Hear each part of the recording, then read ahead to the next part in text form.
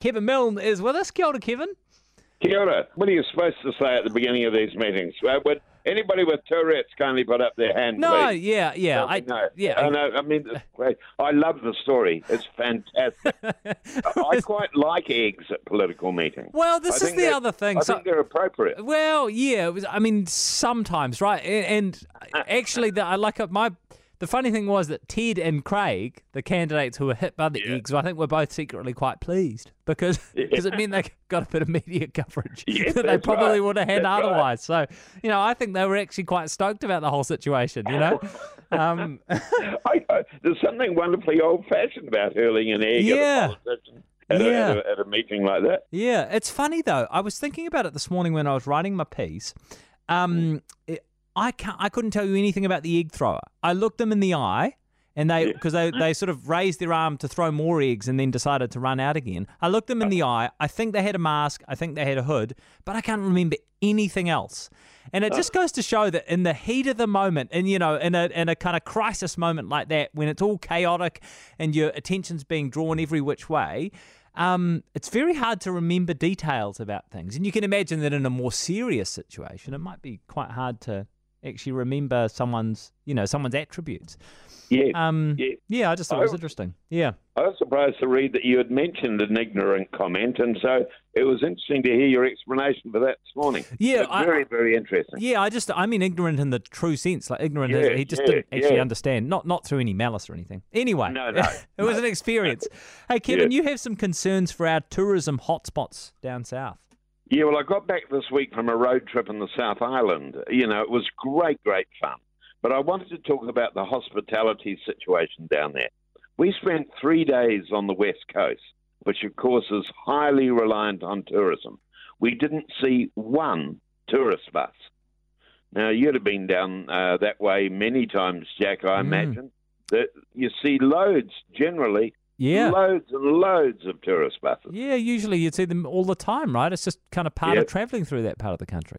Yeah. Outstanding places like the Pancake Rocks of Punakaiki, the Franz Josef and Fox Glaciers, Haas Pass, not one tourist bus, which in a sad way is just as well because most of the excellent restaurants and hotels down there can't find workers anyway. Yeah. Even before we got to the coast at Murchison, we called, when I called up to reserve at a cafe, the owner offered us a table but apologised that because of staff shortages, service wouldn't be up to its usual high standard, but they'd be doing their best. Right. I think this is surely the best approach, Jack. Let people know the situation before they book.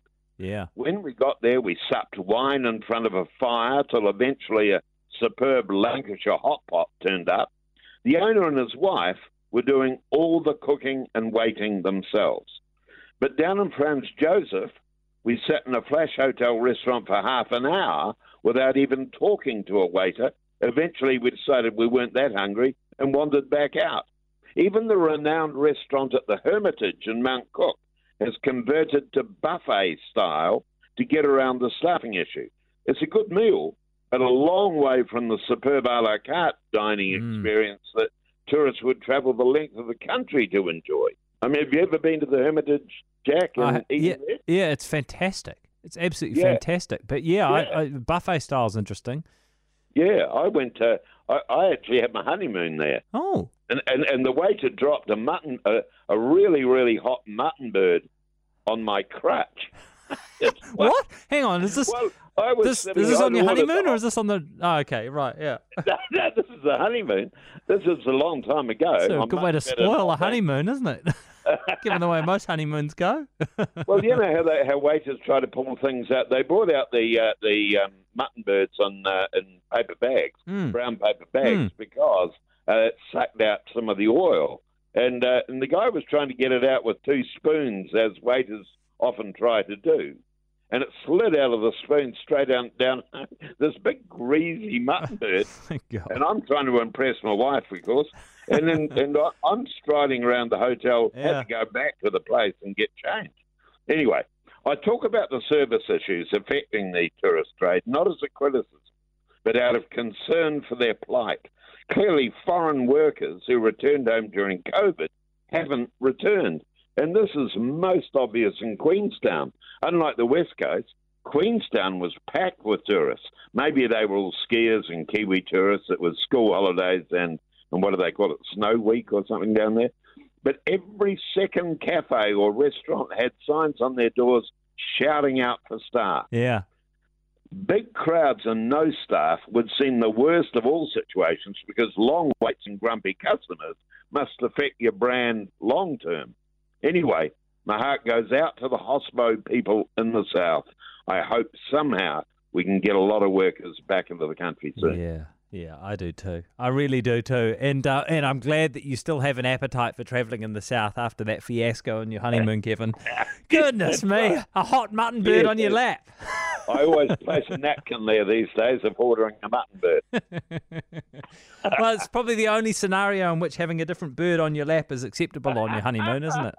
I've never thought of that. Oh, that's dear. Good. Yeah, that's very good, Jack. Yeah. Okay. Well, you shouldn't have another bird on your lap during your honeymoon. No, you certainly shouldn't. Oh, goodness me. All right, you have a good weekend, Kevin. Glad you had a great trip. And, I think we're all on your side. We hope that things improve for the tourist operators down south.